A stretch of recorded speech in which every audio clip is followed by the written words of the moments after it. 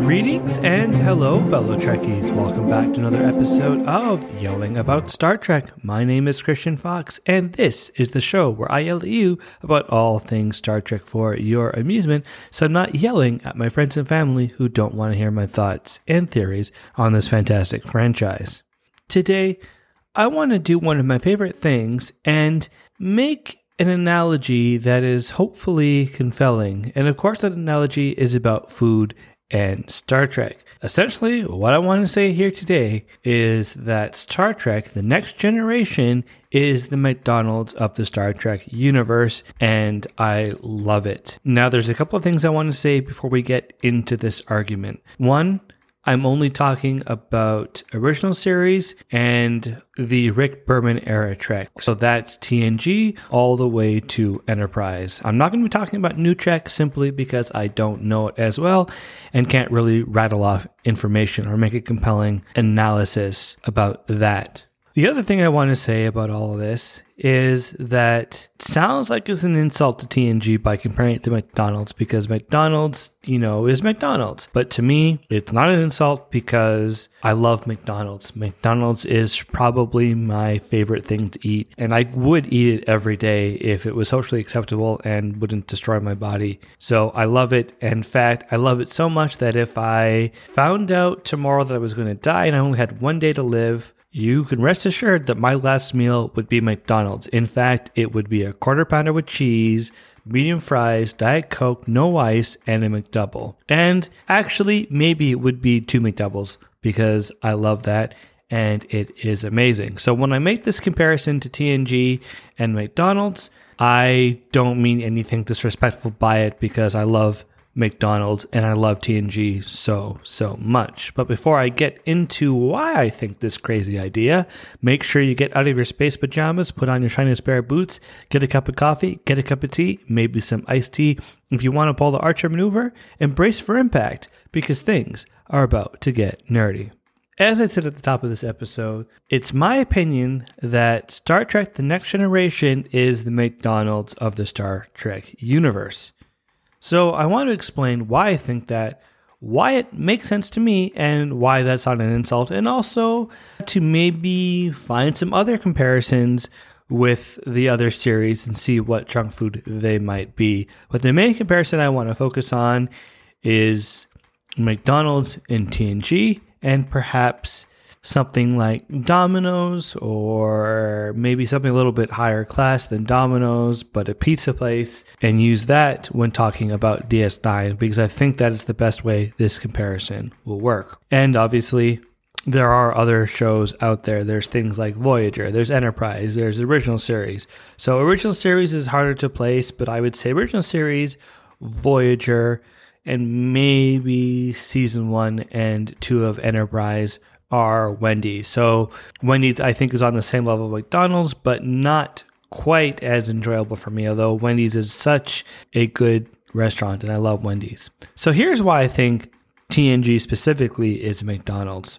When I look at McDonald's, the food, I think of a meal that is so satisfying, incredibly well-made.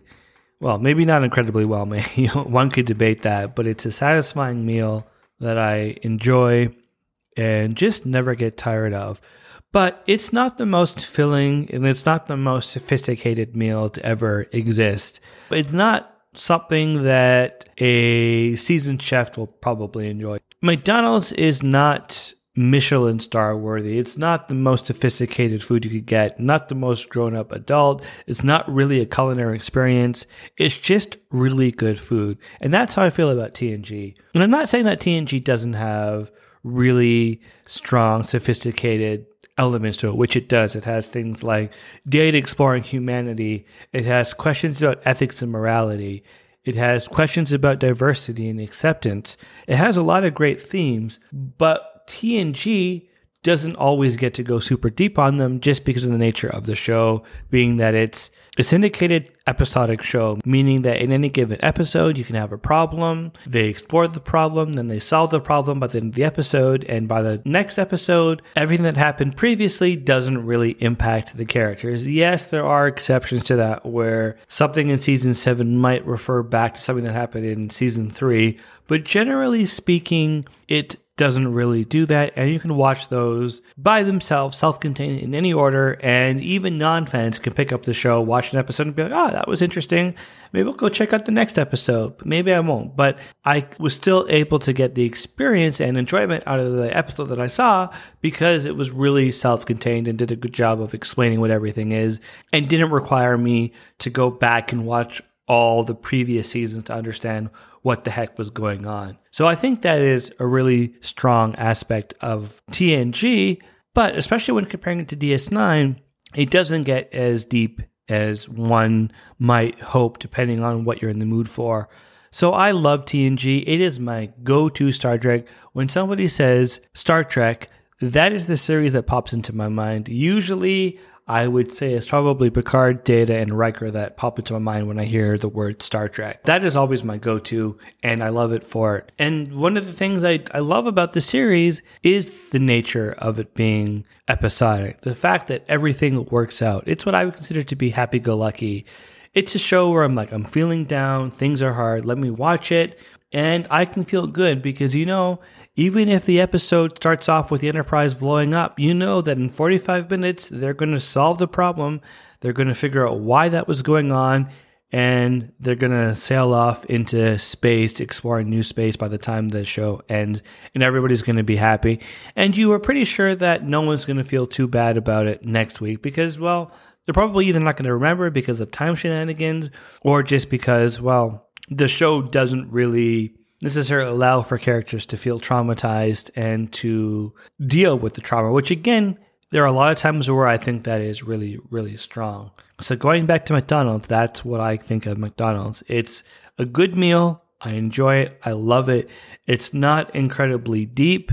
It's not a sophisticated meal that, maybe is on the same level of a really high-class restaurant or on the same level of a Michelin chef or on the same level of someone who is just a really darn good cook and knows their way around the kitchen. It's not going to be that. It's going to be junk food and reliable junk food, meaning that wherever I go in the world, whatever country I'm in, no matter the situation, I can walk into a McDonald's and have a reliable quarter pounder with cheese, medium fries, and 2 McDoubles if I'm feeling awesome. Now, when I was in Paris a number of years ago, I did go to McDonald's, which is probably not a great thing to do because you're in Paris. I mean, why would you go to McDonald's? But my mom and I were kind of like, we've had Parisian food. We've tried to be responsible adults and eat good quality Parisian food to get the experience, and we liked it. But we were just like, we want some McDonald's. And it was great. Everything tasted the same as I would expect, except for the ketchup. The ketchup was a little bit off there, and I think it's just because their tomatoes are different. I remember the tomatoes in Rome being especially different. So I think that might have been the same situation going on with the ketchup, but it's ever reliable. And that's why I love TNG, because it's just so reliable for me. No matter what mood I'm in, no matter what situation I'm in, no matter where I am, it's always helpful and it's always enjoyable because I just feel so content and so calm watching TNG. I said in my last episode that Data doing technobabble puts me at ease and can just put me to sleep. And so much of that show can do that for me. Any dialogue. Dr. Crusher talking to a patient and saying, maybe you're just stressed out. Maybe you're just, you're under the weather, not that you're being abducted by aliens or that you're actually being tortured right now and this is all happening in your mind. No, you're just stressed out. Or her trying to explain some weird sci-fi medical condition to a patient or to the rest of the crew, or hearing Picard go on about ethics and morality and what it means to be Starfleet, and Geordi delivering technobabble and talking about the engines, Riker talking to Troy and trying to process his own feelings about her and being a captain and not wanting to get promoted. All of that dialogue for me is just so comforting. and puts me in a spot where I just feel good about everything. The same way I feel when I eat McDonald's. I just feel better. I feel happier. And that is a beautiful thing. But it does have its limits because while I like McDonald's, I could not live off McDonald's. And it's not always the most filling food ever. I find when I get McDonald's, I will enjoy it, feel so good for a while, and then I'll just be hungry again. And I'll either want to do it again or I'll want to get something else. And the reason I'm making this whole comparison, I should say, is because I just had McDonald's last week, and I honestly hadn't had McDonald's since my mom passed away. So it was just nice to taste that food again. And it was dangerous because I'm like, oof, now I know the taste. Now I want to get McDonald's every day this week, which I did not do because I am a responsible adult. So I'm not just going to do that. So it hits the spot, but it doesn't always fill me up. And TNG, well, I love it, and as I just went on about how comforting it is to me, I don't always feel 100% satisfied when I watch it because there's sometimes where I'm like, I would like to get a little bit more information about this character or that character, or I wish I could have seen more about how this character was feeling after this event. An episode that is one of the best episodes of all time that fans love and that is just really popular as a whole is The Inner Light. And that's the episode where Captain Picard gets scanned by a probe and is knocked out for about 12 minutes. And in that 12-minute period of time, he lives an entire life. He finds himself on this planet, realizes he's somebody else, and basically lives to be an old man. And he has kids and grandkids. He's married. He's happy. He helps the town out. And it's a really sweet episode because it's an exploration of what is Captain Picard without being the captain. And it's very touching because he falls in love. He has kids. He has grandkids,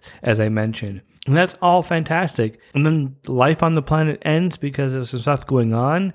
And then Picard wakes up and he's back on the bridge and he finds out from Dr. Crusher that only 12 minutes have passed. He's told that, oh, that whole life you lived was just, it was the people's way of trying to protect their legacy, I guess, maybe the memory of the people. And that's how they're trying to preserve it, by giving that experience to other people that came across the probe, which is a really cool idea. But he's told that, that whole thing that happened that was just in your head, it wasn't real. And he's a bit devastated. He talks to Counselor Troi for a little bit. They have a conversation and episode ends. Next week, he's back. Everything is fine. They never mention it again.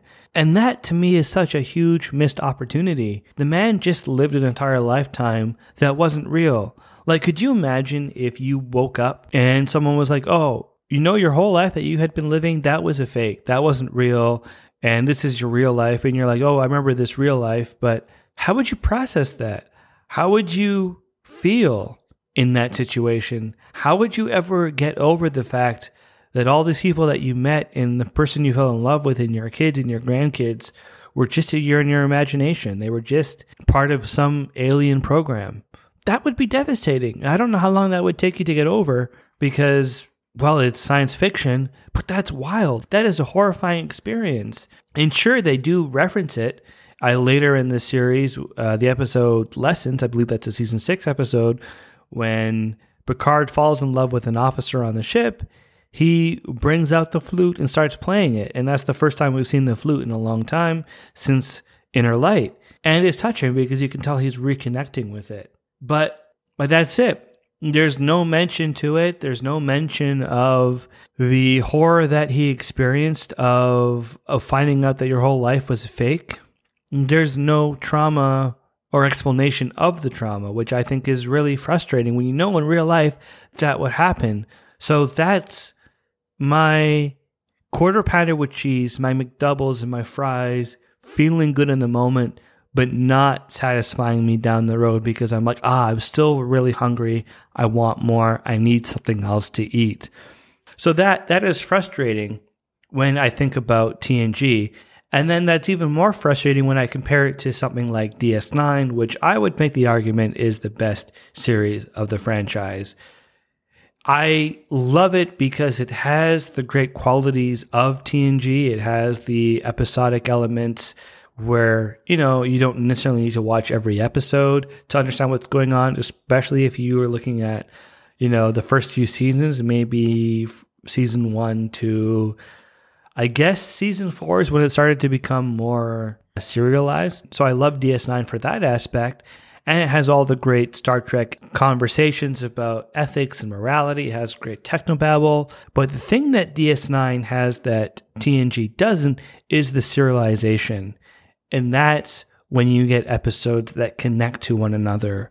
When you have something that starts off in episode 2, but doesn't get resolved immediately, and maybe carries out for a few episodes, or maybe is referred to later in the series, or in some cases, like season 6, which I think is the best season of the series, especially because of the way it opens, when it starts off with Kira and Odo and Jake and Nog stuck on DS9 during the Dominion occupation. And those characters are put into a really interesting position where even though they are working with the enemy, they have to basically support the enemy because they know that if they don't, Bajor will not be kept out of the fighting, which Sisko has said is critical. So Kira knows this and trusts Sisko. It's like, well, if Sisko says it, I have to do it. And so she understands that.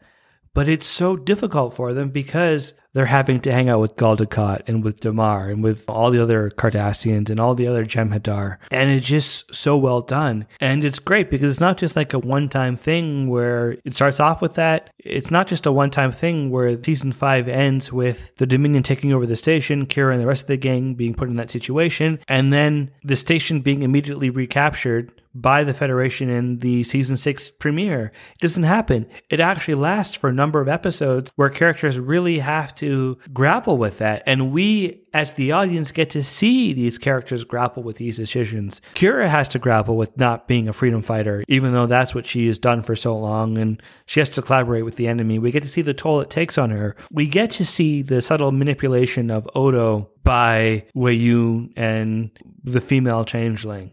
We get to see how Jake is contributing to their efforts of eventually getting rid of the Cardassians. You get to see the toll it's taking on Sisko. The fact that, one, he's lost his station. He can't go back to it.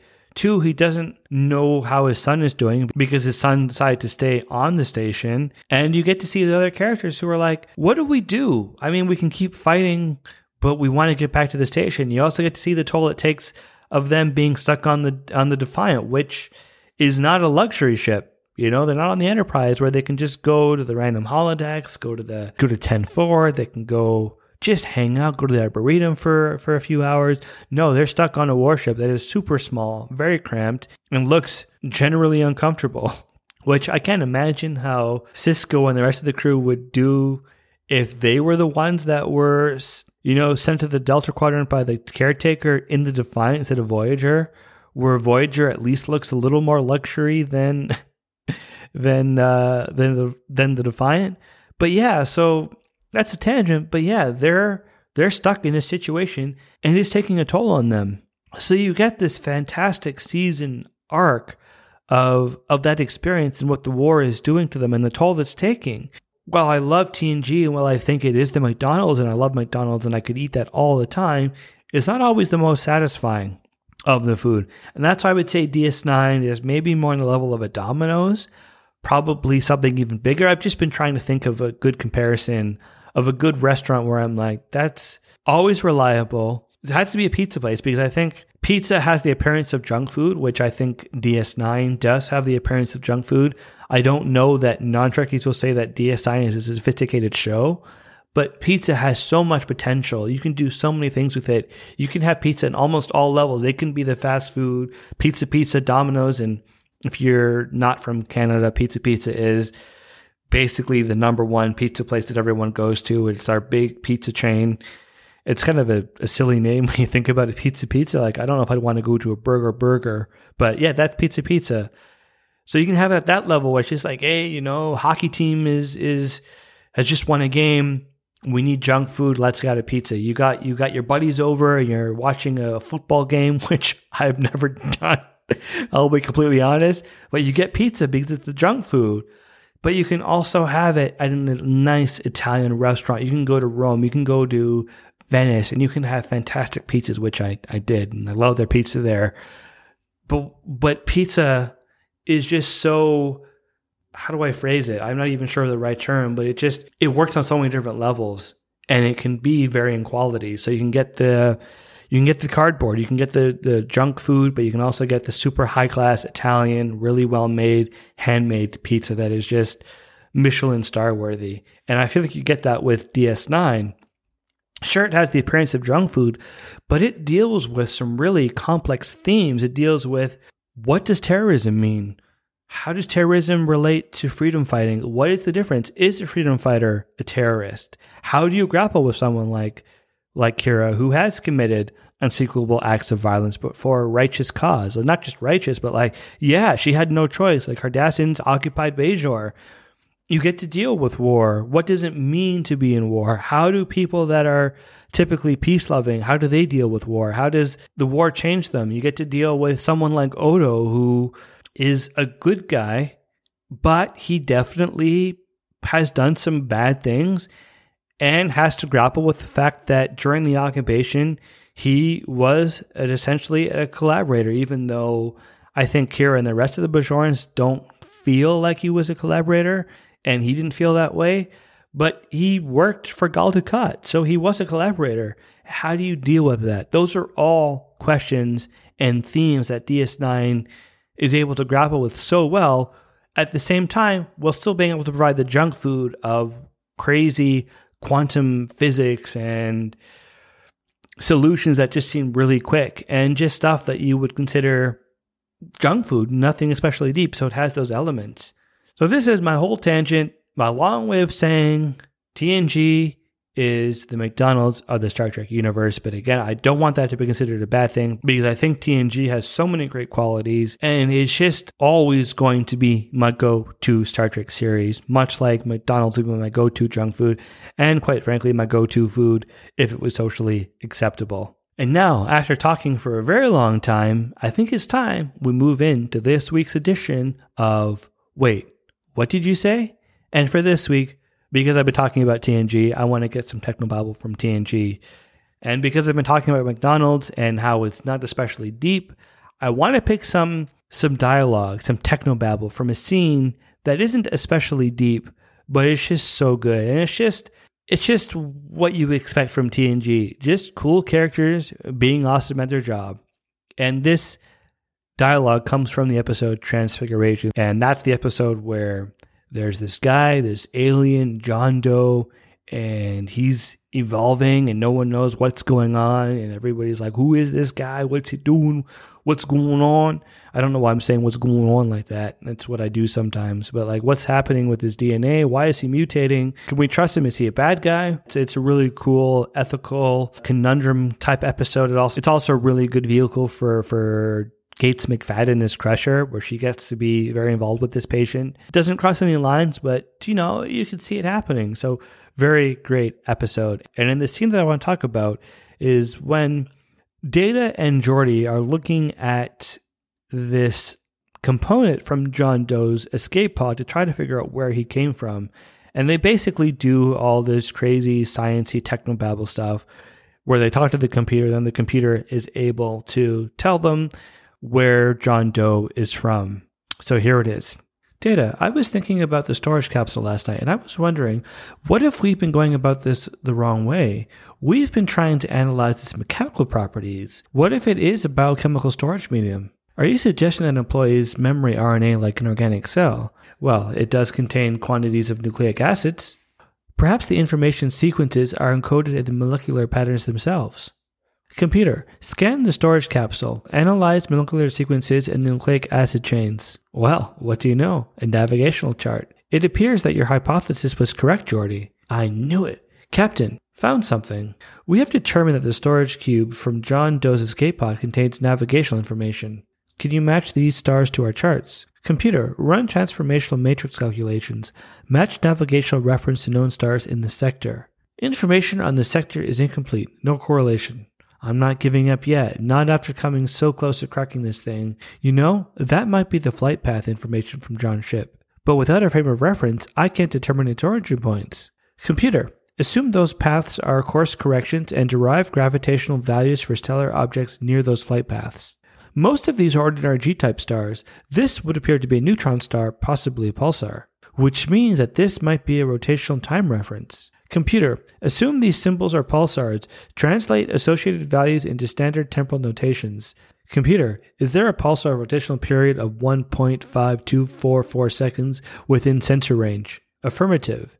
Bingo! Now, computer, overlay navigational chart using reference pulsars and project a flight path back to its origin. Flight path originated at bearing 003 Mark 015, distance 2.3 parsecs. That's it, Captain. That's where John Doe came from. Again, I love this dialogue because it's not especially deep, but it's an example of the Enterprise crew being awesome, and it's dialogue that I can listen to and fall asleep to. But what do you think? Do you agree with me that TNG is the McDonald's of the Star Trek universe, or do you think that honor goes to something else? Or do you even think that the comparison is silly and that you just wouldn't even want to compare it to food because it's silly? Let me know. I'd love to hear from you. Also, let me know what you liked and what you didn't like about the show, because ultimately, I want to make a show that you enjoy listening to. And in the paraphrased words of Captain Kirk, I shall see you out there, that-a-way.